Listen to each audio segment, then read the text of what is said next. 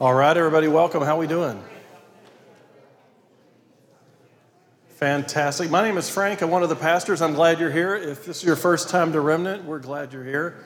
If you're part of our family, we're glad that you're here as well, and those online. I talk a lot about the purpose of the church. I talk a lot about what God wants to do among his people. And we're in a series about the Holy Spirit. And we've been talking, just to refresh your memory, because we've had some weeks off, we've been talking about a point in our spiritual walk. Now, as soon as you put your faith and trust in what Jesus did on the cross for you and your sins, as soon as you accept him as your personal Savior and you repent and you turn to him, you receive the Holy Spirit, and the scriptures tell us that you are at that moment a new spiritual being and that you have eternal life. But then Jesus told us something just totally amazing. He said, look, I'm going to put my spirit in you.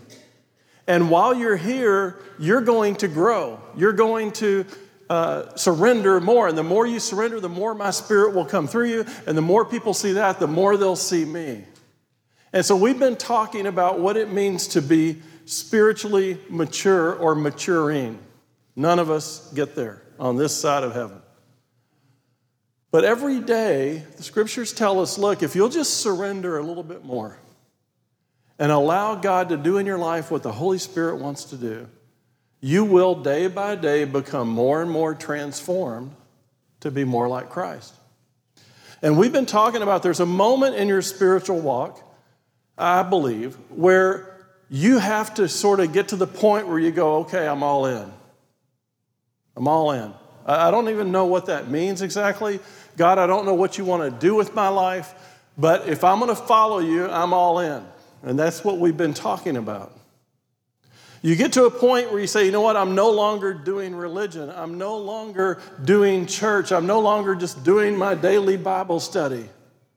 There's a flashpoint moment in your life when you have to realize and you become aware because the Holy Spirit prompts you that God's calling you to a higher place.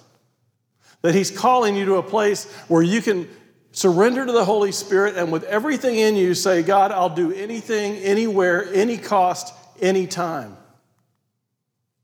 And once those moments happen, you know you'll never be the same again. Jesus, as he ascended to heaven, he told the disciples, look, I want you to go to Jerusalem and I need you to wait.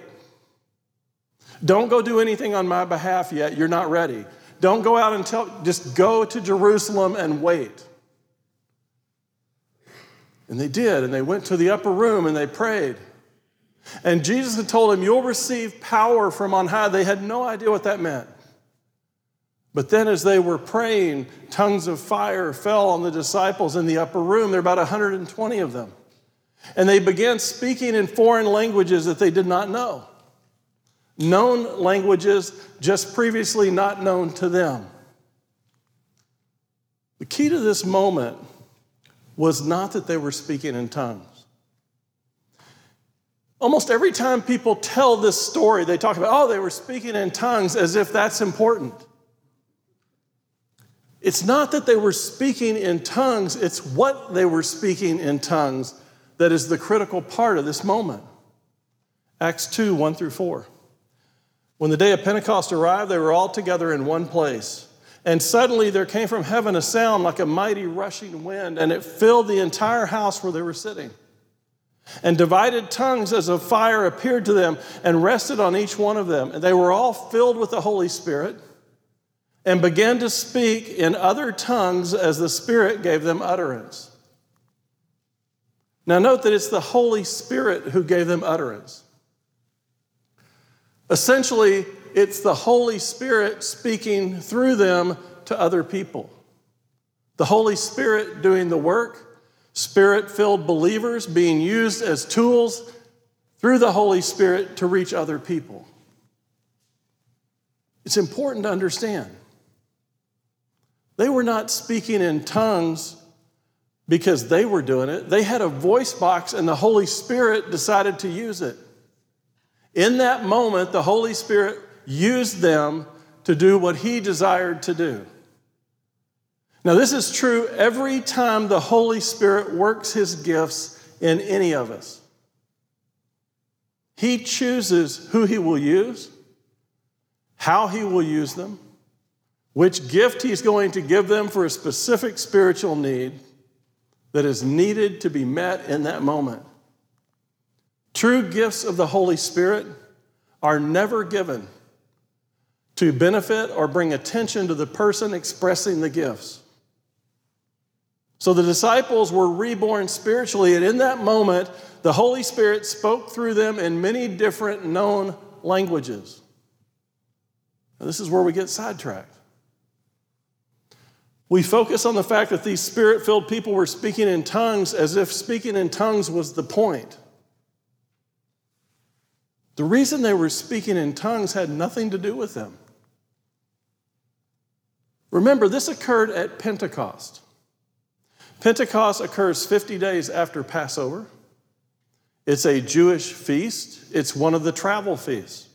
If you're a Jewish person, you are expected to come to Jerusalem at Passover and then come back 50 days later at Pentecost. The entire city is full of people. It's to celebrate the day that God gave Moses the Torah on Mount Sinai. The feast itself is called the Feast of Weeks. It's a solemn feast, and it requires every Jewish person travel to Jerusalem and offer the first fruit of the wheat harvest. So the city of Jerusalem is full of people from all over the known world. They've come to the feast, people who were Jewish, those who were Gentiles. They came to bring the first fruit of their harvest to offer it to God. On the day of Pentecost, the Feast of Weeks, the first fruit of the new church was gathered by Christ. With the promise and dwelling of the Holy Spirit, the first fruit under the new covenant was this group of disciples. Just as people were bringing the wheat offering to God, these people had offered themselves to God. Jesus had promised a new covenant. He promised that people would have a new spiritual life. The people in the upper room were evidence of the harvest that was to come, you and me. They were the first fruit of what God was now doing on earth under the new covenant. The Holy Spirit had come and would lead all of us home. Jesus, the bread of life, was bringing new life at the Feast of Wheat. And the first fruits were offered to God. So Jesus kept his promise. Those in the upper room, about 120 of them, experienced a new birth. They became now spiritual beings having a human experience. But when Christians talk about this moment, all they seem to talk about is that they spoke in tongues. As if speaking in tongues was the point. Now, this is where I think many people get off track, and we're going to talk about this a lot during this series. The point was not that they spoke in tongues. It's just a means to an end. It wasn't the point at all. Last week, we spoke about how the Holy Spirit always glorifies Jesus and never brings attention to himself. The Holy Spirit always points to Jesus, always glorifying Jesus. Everything he does is laser focused on pointing you and me to Jesus.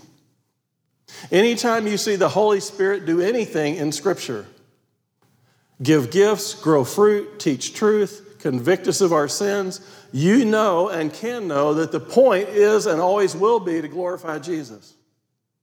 It's never about the gifts. It's about what those gifts are used for to glorify Christ. I'll repeat this over and over in this series. The Holy Spirit never draws attention to himself. He doesn't give spiritual gifts like healing, discernment, prophecy, tongues, and others so that you can focus on those things and claim to own them. They're always given to allow you and me to be a conduit for the Holy Spirit to do what he wants to do in that moment with somebody else. The purpose of the gifts is not you. It's the power of the Holy Spirit going through you and those gifts impacting people who need to see Jesus glorified. When Spirit-led believers focus on the gift itself, they miss the point. The gift is never the point.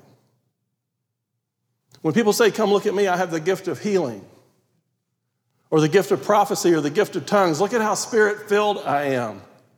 I can assure you, you can just confidently stay home. Spirit-filled people truly surrendered to the Holy Spirit, would never make the Holy Spirit or gifts the main point. The Holy Spirit would not allow them to. If you're fully surrendered to the Holy Spirit, the last thing the Holy Spirit's going to want you to do is bring glory to Him or the gifts that He gave you. He doesn't want that. He wants you to see that He gave you that gift in that moment to help somebody else see God glorified. If you want to discern if a gift is truly of the Holy Spirit, ask yourself, who is being glorified in this moment? If it is the Holy Spirit Himself, the person saying they have the gift, or the gift itself, you can dismiss it. True works, gifts, and actions of the Holy Spirit always, always, always glorify Jesus. If you walk in a room and something happens that's supernatural, that's a spiritual gift, your first response, if it's of the Holy Spirit, would be, wow, isn't Jesus incredible? Not, aren't they cool, they have a gift. It's simple, really. The Holy Spirit in you will discern this for you. If something's occurring to you and it's a spiritual gift that's being played out in a community, small group, whatever, church, the Holy Spirit in you will either resonate or reject it like that. You just got to be in tune to it. Your mind will want to pursue it. What will happen is you go, man, that could be cool. What if that, wow, that's really cool. That guy could do that. I wonder if I could do that gift. I wonder if I had that gift, would that mean I'm really saved? Because I kind of wonder if I'm really saved. But if I had a gift of the Spirit, then I would have to be saved. And your mind starts doing all this stuff. And the Spirit in you is going, no, this isn't me. You got to learn to pay attention to that voice, and we'll talk about it. So at Pentecost, the Spirit fell on the disciples in the upper room. Why did they speak in tongues? The Holy Spirit could have had them all prophesy. They could have all told the future. They could have brought a mass healing moment to the people in the streets. Yet He chose to have them speak in tongues. Why? Why that gift? Because right outside the room, in the streets, were people from every nation, all cultures. They'd come to Jerusalem for the feast. They didn't speak the native Jewish tongue. If you're going to reach those people, you had to speak their language. They needed to hear about Jesus. Acts 2:11, both Jews and proselytes, Cretans and Arabians, we hear them telling in our own tongues the mighty works of God. Don't miss that. They're telling the mighty works of God. Bingo. That's why the gift is there. To reach people who otherwise would have no idea what they're talking about. So these people have come from all over. They get to the streets of Jerusalem, and all of a sudden, 120 people pour out in the early morning or morning hours, worshiping God and praising God, and they hear it in their own language. Because the Holy Spirit gave them the gift in that moment, not to glorify Him, not to glorify the disciples, but to show Jesus to people who didn't know Him. Now there were dwelling in Jerusalem Jews, devout men from every nation under heaven. And at this sound, the multitude came together. And they were bewildered because each one was hearing them speak in his own language. And they were amazed and astonished, saying, are not all these who are speaking Galileans? No need to stop there. We've been in the series before where I've talked about Galilee. And how Galilee was, I'm going to offend some people here. Galilee was like Arcadia. It's over there. It's not really here. It's not as sophisticated, perhaps. It's different. It's rural, okay?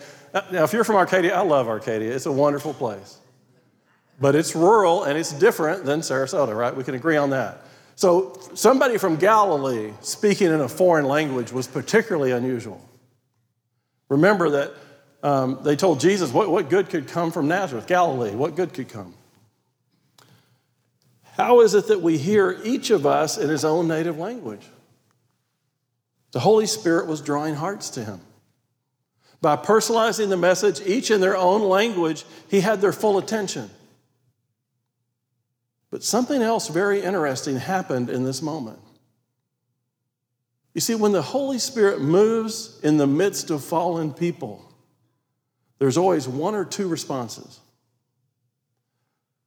People either draw near to him or they mock him. Whenever the Holy Spirit is manifested among people who don't know Christ, there's one of two responses.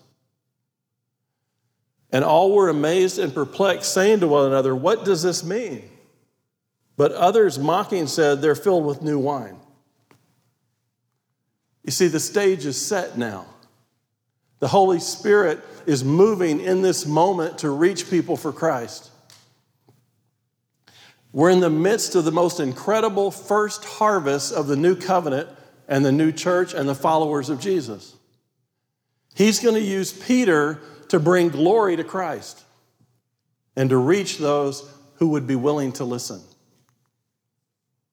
Men of Israel, hear these words, Peter said. Jesus of Nazareth, a man attested to you by God with mighty works and wonders and signs that God did through him in your midst, as you yourself know. This Jesus delivered up according to the definite plan and foreknowledge of God. You crucified and killed by the hands of lawless men. God raised him up, loosening the pangs of death because it was not possible for him to be held by it. Peter says, look, you crucified Jesus. I denied him 3 times, but you murdered him. Just to be sure they understand him, Peter repeats it. Acts 2:36. Let all the house of Israel therefore know for certain that God has made him Lord and Christ, this Jesus whom you crucified. Notice something here as well. The normal response of the flesh is to immediately argue with the truth of the Holy Spirit. I don't care who you are, what you're going through. If the Holy Spirit is convicting you, your immediate response is to deny, deflect, and move away. That's what happens in the flesh. So you move to, no way, I didn't do that. I didn't crucify, the Romans did that. We can't even give the order for it. The Romans did it.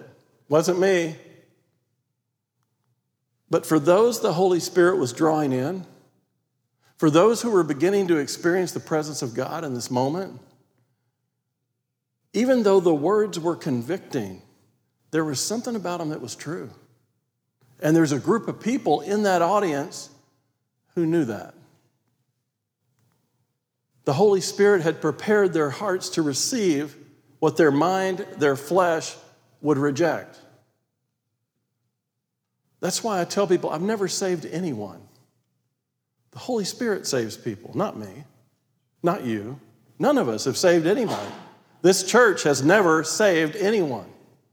The Holy Spirit in this church has saved people. He's the one that draws people. He's the one that gets you to listen to the... He's the one that when you hear what you think is crazy goes, hold on a minute, you might want to pay attention. There's something true about this.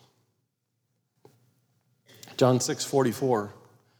No one can come to me unless the Father who sent me draws him. No one can come to me unless the Father who sent me draws him. How does the work of the Father get done in the new covenant? Remember, Jesus just said, or Peter just said about Jesus, that the Holy Spirit, or that God's work went through Jesus. Well, now God's work is going through you and me. Everything done on our planet since Jesus left is being done, moved, motivated, and acted on by the Holy Spirit. John 16:8, and when he comes, the Holy Spirit, he will convict the world concerning sin and righteousness and judgment. He convicts people, we don't. We present the truth of the Word of God. That Word has power, and as a result, those with the Holy Spirit in them hear what the Holy Spirit wants to show them in those words. That's why when I preach, you see so many scriptures up here. I don't want you to hear my words. I want you to see the words of God. They're the ones with the power. No one can say Jesus is Lord except in the Holy Spirit. So the Holy Spirit, speaking through Peter, tells this audience, let all the house of Israel, let all the Jewish people know for certain that you crucified Jesus. God made him Lord and Christ. No doubt he was the Messiah. You guys blew it. That's his message. That's his sermon, to draw people to Christ. What would be your response? I mean, think about it. If you're in that crowd, what would your response have been? Well, in our flesh, we say things like, well, he should have made it more clear who he was. How were we supposed to know? Pilate told us to. We were just following orders. Have you ever heard German people try to explain the Holocaust? Or northern and southern slave owners try to explain what happened? Or our nation try to explain what happened to the Indians? They all have excuses. They point anywhere but at themselves. In our flesh, we're great at making excuses and blaming other people. But when the Holy Spirit is present, when we feel the connection and the love and the presence of the Holy Spirit, there's only one response. In that context of acceptance, we can agree with what the Holy Spirit wants to teach us. Acts 2:37. Now, when they heard this, they were cut to the heart. Don't miss this. There's a group of people, a very large group. Many have heard Peter talk about Jesus and have rejected, mocked, turned away, saying he's drunk. But within that bigger crowd, there's a group of people. And they know something's up. They know that somehow this message is real. This message is true. They're feeling something in them and they're drawn to it, not to reject it. And because they're drawn to it, they begin to feel the love of God. And because they have the acceptance and love of God, they can now maybe admit that they did have a role. They were cut to the heart. That's the only place the Holy Spirit really works. We want to process in our mind, but the Spirit wants to transform our heart. They had the truth, but this time the Holy Spirit made sure they didn't just hear it in their heads. They didn't just get it in their heart. It cut their heart. They were cut to the core by the truth of what Peter had said. In that moment, they realized what they had done. And when they heard this, they were cut to the heart, and they said to Peter and the rest of the apostles, "Brothers, what shall we do?" Interesting. They said to Peter and the disciples, "What shall we do?" Notice that the Holy Spirit not only spoke through Peter, but chose Peter for this message. Peter, they had heard about him. This is a small place. This just happened 50 days ago. Peter denied Jesus in front of a whole bunch of people. They knew that. They had all seen it or heard about it. They knew that he knew about forgiveness. If there's anybody that can speak on God bringing forgiveness into your life, it's Peter. He's not only got the message of the Holy Spirit, he's the perfect messenger of the Holy Spirit. And that's true every time the Holy Spirit works. The Holy Spirit will give me messages to teach to you that aren't messages necessarily that you might have to talk to your friend. They're different. The Holy Spirit uses each of us in that way. But they knew Peter had learned about forgiveness. Of the disciples, he knew more than any of them what it meant to repent and be forgiven. The Holy Spirit doesn't always just pick the message. He also picks the messenger. So what shall we do, they said. What do we do? Don't miss the emotion in that question. Oh my God, we killed the Messiah. What do we do? We're doomed. The emotion in that moment, what they're really asking is there any hope for us? Have we done the unforgivable? Is there any hope? We're doomed. We murdered the Messiah. Surely that's an unforgivable sin. Imagine that moment when you realize that everything you've been doing in your life is against the desires of God. God was doing something amazing in their midst. God was here. The Messiah they'd been waiting for had come, and they missed it. Not only did they miss it, they tried to stop what God was doing. Their lives had been lived against the purposes of God.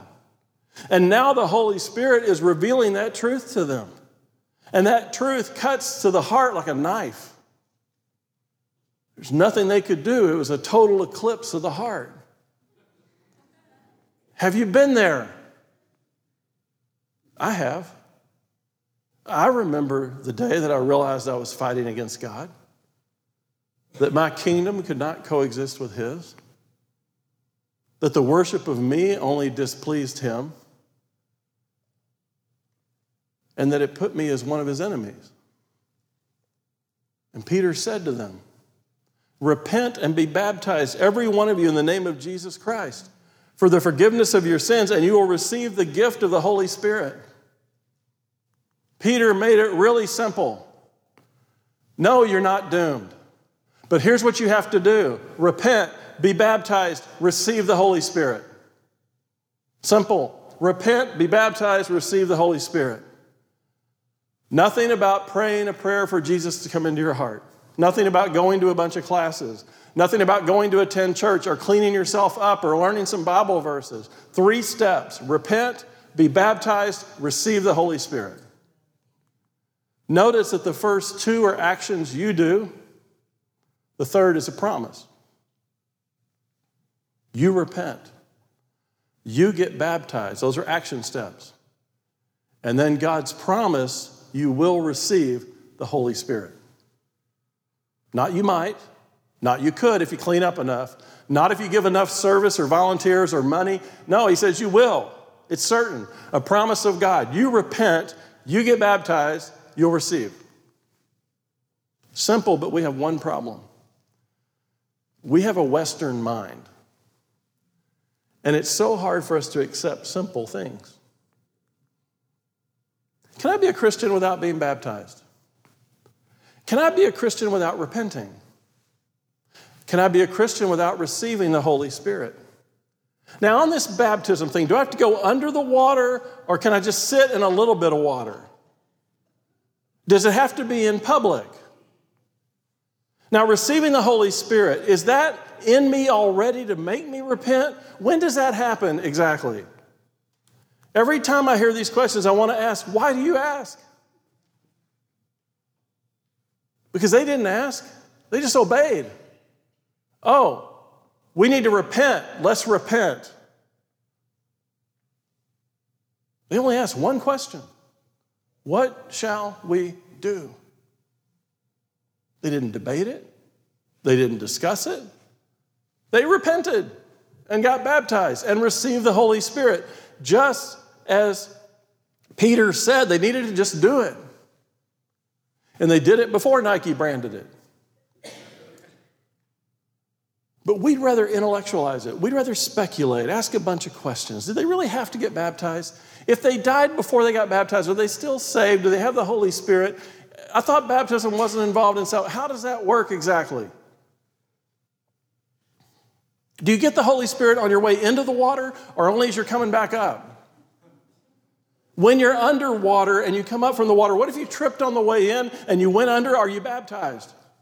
If a pastor's there, what if a pastor's not there? Can you be baptized by somebody that's not a pastor? Early believers didn't ask questions. They just obeyed. They didn't care exactly when they received the Holy Spirit. They're just glad to receive the Holy Spirit. They didn't care how big the crowd was that was watching. They didn't dare think about skipping baptism. They didn't argue about these things. Look at what they did. So those who received His word were baptized. And those were added that day, about 3,000 souls. This is a big crowd. This is a major movement of the Holy Spirit. This is the first fruit of the church that you and I are now in. Look at the key word here. So. Therefore, because of what we just said, they received the word, they repented, they were baptized, and guess what happens next? 3,000 souls are added to the church. Spiritual souls. The Holy Spirit had given birth to 3,000 people in that moment. They're now new creatures born in the Holy Spirit.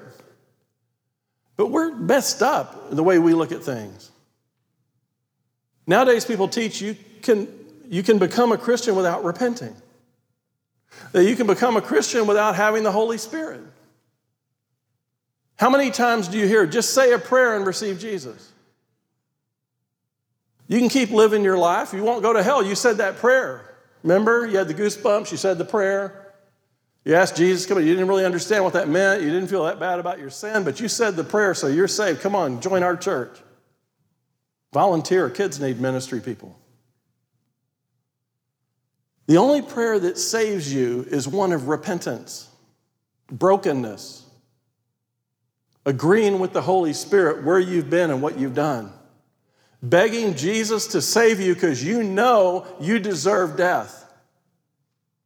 So the first century audience repented. And this is the scary part. I'm afraid many people have skipped this step. When the gospel's proclaimed by the Holy Spirit and through God's people, many, if not most, will reject it. They did in this moment. Some immediately said they're drunk. Every time I preach the gospel, just almost every week, some people leave. Some people walk out while I'm talking, others wait until I'm done. I can see it in their eyes. They check out. People don't want to hear what the Holy Spirit has for them. They want to hear what they want to hear. So they leave until they find a church that will make them feel good and allow them to stay in their sins. They don't have to repent because they're not guilty. They don't have to repent because they don't have any problems. We'll just change God's word so that that's not a problem anymore. Now you don't have to repent. There are tons of churches. Sadly, there are tons of churches, and they're easy to find. You can go across the street. Now, most pastors I know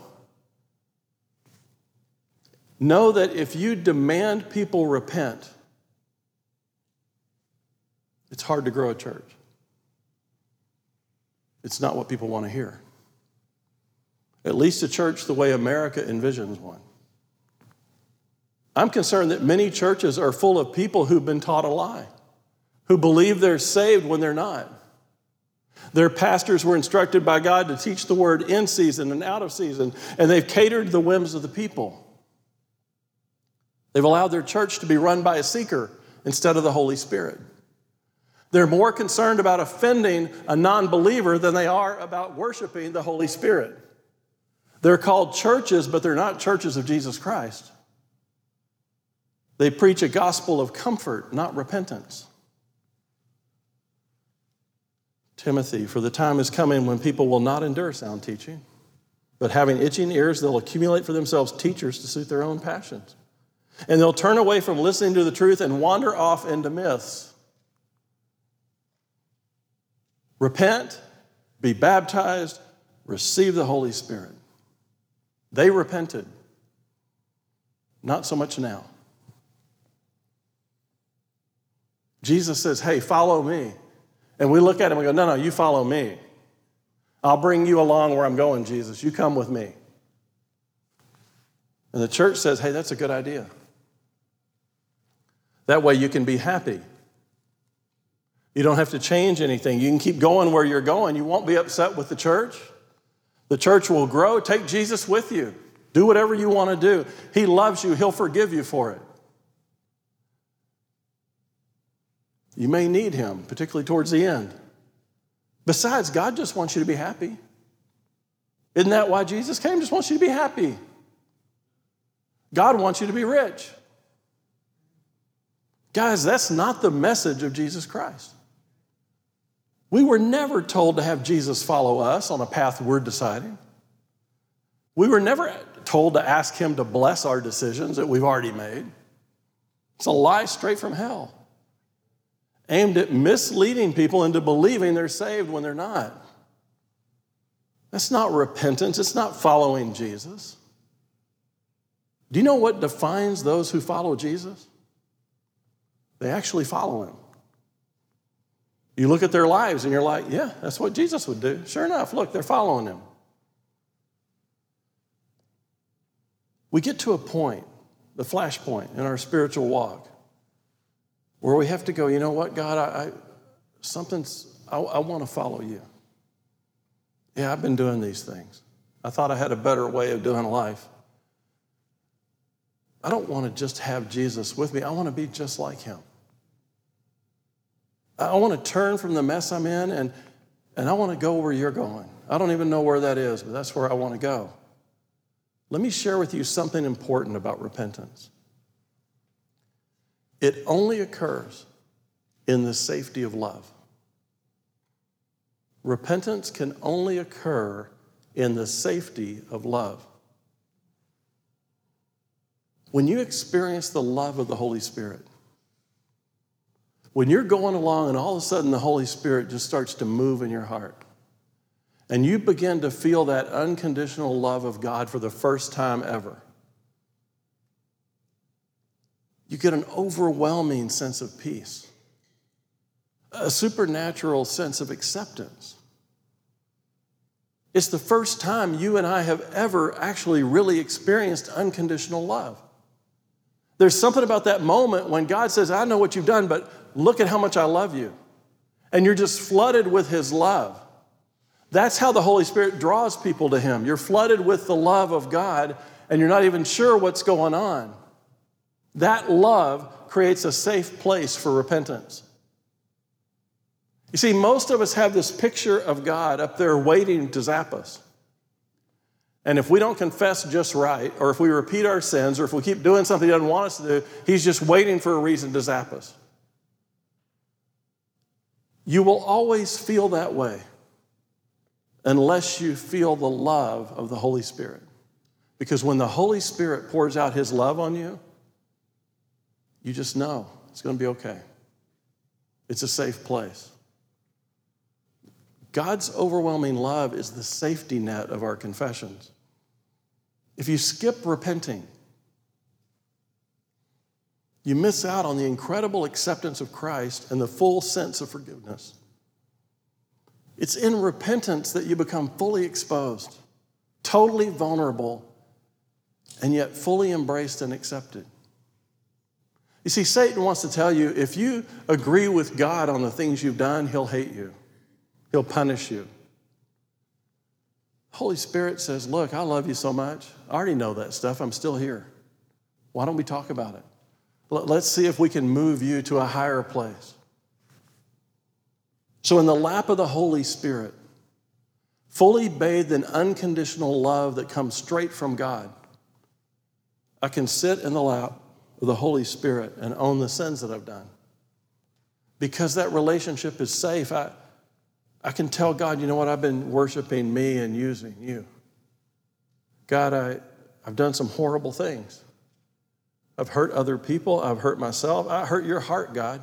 I own it all. No one else did it. No circumstances are to blame for it. There's no excuses. I'm selfish, God. I'm self-centered. I'm arrogant. I'm prideful. And I've been your enemy my whole life. I deserve to go to hell. If I were you, God, I would already have sent me there. I don't know why you still have me here. I've worshiped me. I've worshiped comfort. I've worshiped public opinion. I've worshiped money. I've worshiped fame. I've bowed down to a lot of altars, but never you, God. You see, repenting means to fully own what you've done and why you did it. No excuses. You hate what your sin has done. You hate it like you got to get it out of you. You see, the problem is we have made sin like a little blemish that we wash off. Can I just tell you, when you think of sin, I want you to think of cancer. When I tell people they have cancer, they always ask the same two questions. What's it going to do to me, and how do we get rid of it? What's it going to do to me? How do I get rid of it? When God convicts you of a sin that you're doing, what's it going to do to me? How do I get rid of it? We have to approach the sin in our lives like cancer. It's going to destroy us. Repentance brings you to that flashpoint moment when the Holy Spirit reveals the truth about what's going on, the truth about your future, and you have a cancer of sin in you that's going to grow. And you were born with it, and it's fatal. But there's a cure. You can be born in the Holy Spirit. You can receive the Holy Spirit and be born again, this time empowered with the cure for your sin. No longer terminal, now eternal. Not perfect, but now no longer under a death sentence. No longer seeking hospice, but seeking life. How do we do that? Repent. Ask the Holy Spirit to help you become all in. Tell him, I want to be holy just like Jesus. I don't just hate the punishment of sin. I hate the sin that I'm doing. I hate it when I can't stop doing this. God, I need your power to change the person I am, so I'll stop doing this. I can't do it myself. Holy Spirit, work with me, help me. I don't need improvement in my power to overcome temptation. I need you to change the very person I am so I won't be tempted at all.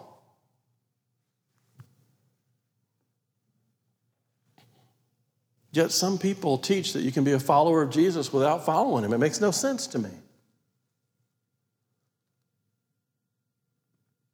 Jesus will warn us about this. I think it's the scariest verse in the Bible. Not everyone who says to me, Lord, Lord, will enter the kingdom of heaven, but the one who does the will of my Father who's in heaven. On that day, many will say to me, Lord, Lord, did we not prophesy in your name and cast out demons in your name and do many mighty works in your name? And then I will declare to them, I never knew you. Depart from me, you workers of lawlessness.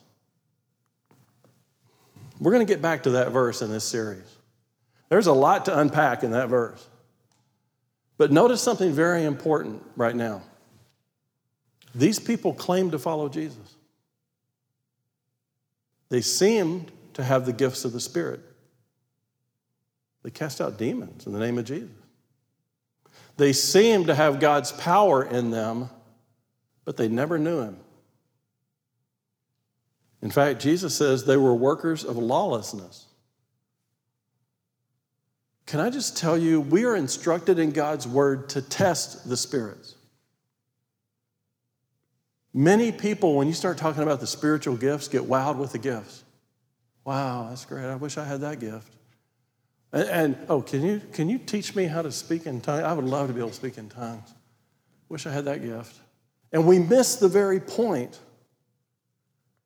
that anybody can look like a follower of Christ.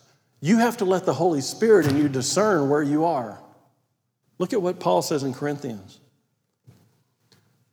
And what I'm doing, I'll continue to do in order to undermine the claim of those who would like to claim that in their boasted mission they work on the same terms as we do.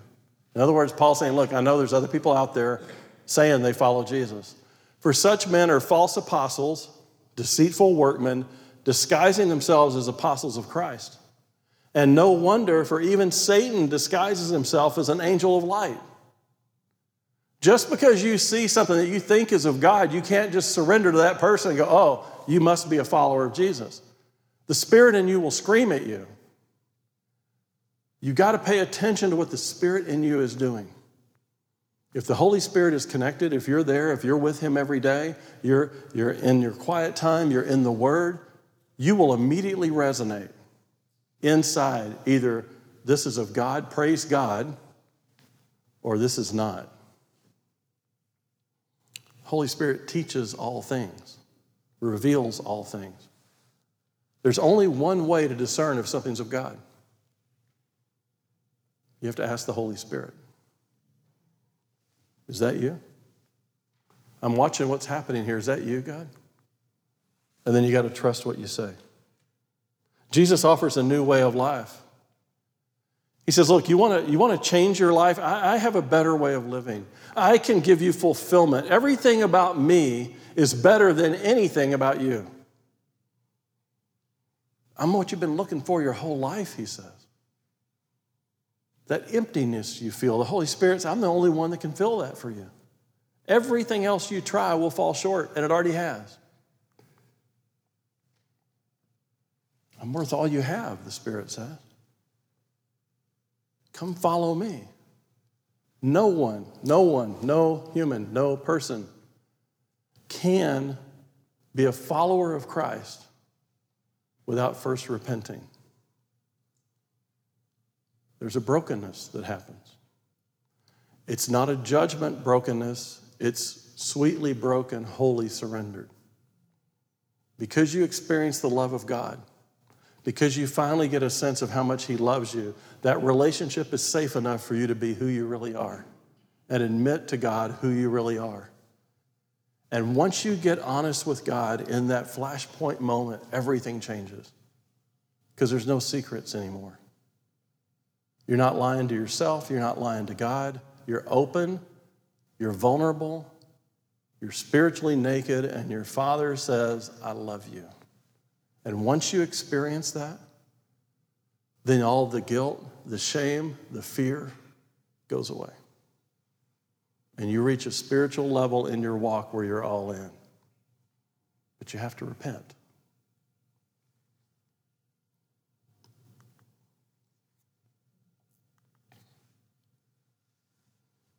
Our sins are disgusting.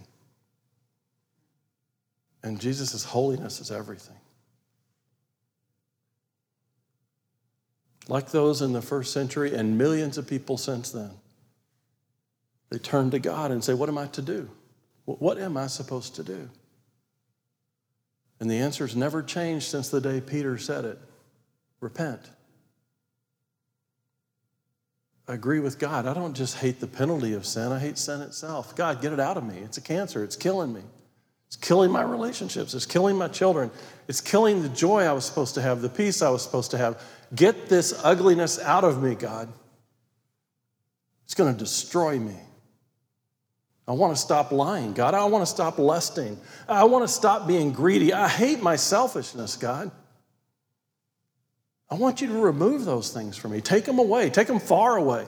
Make me a new person. God, I admit I do these things, but I also admit I don't have the power to make them go away. You do. Please forgive me, God. And then what happens is, over time, that guilt, that shame, judgment just sort of fades away. Unless you don't do what God tells you to do. So we cry out to God, give me your Spirit. Not so I can avoid hell, but so I can live in Christ. I want to die to my old self. I want the life that Jesus promised. I want to repent. I want to turn around. I want to be pure. I want to be holy. I want to be just like Jesus. And in order to accomplish that, I'll go anywhere, God. I'll do anything. I'll pay any price. I'll do anything. Just don't leave me.